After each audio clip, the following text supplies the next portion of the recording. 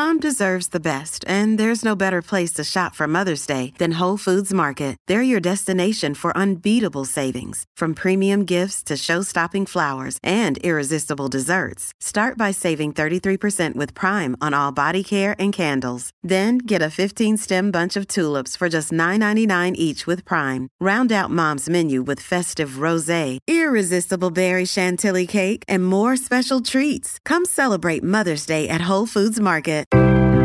Sport is our religion, and here is Smithy's sermon.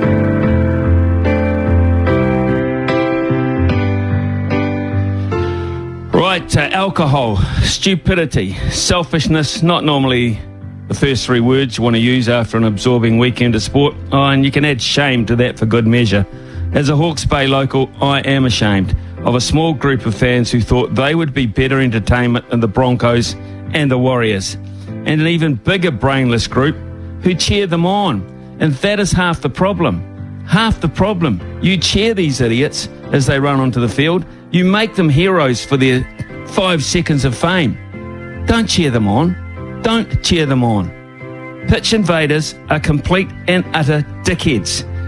You ruin the game's momentum. You threaten safety, and you probably jeopardise the chance of a return visit, a rare return visit for a long, long period of time, if ever. Already, CEO Cameron George has thrown his opinion in the ring on a possible return, and this is a man who, up until this fiasco began, was in awe of the crowd, the stadium and the occasion. I promise you that from personal experience.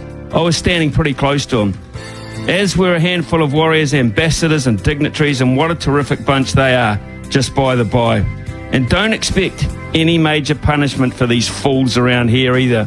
I read just Friday of 2 young home invaders who beat a 78-year-old man within an inch of his life, walking free, because it's the best for their future.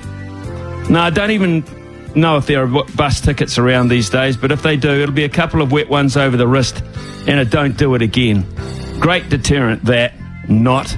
Years and years of doing Magpies games at McLean Park. I can't remember such behaviour once.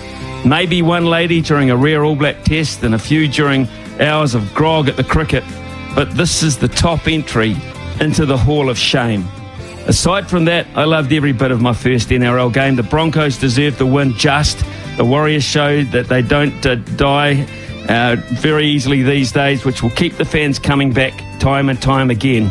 Just not to Napier, or at least not for a very, very long time. Thanks, you dickheads. And if you know one of them, pass on my regards, please, in the nicest possible way.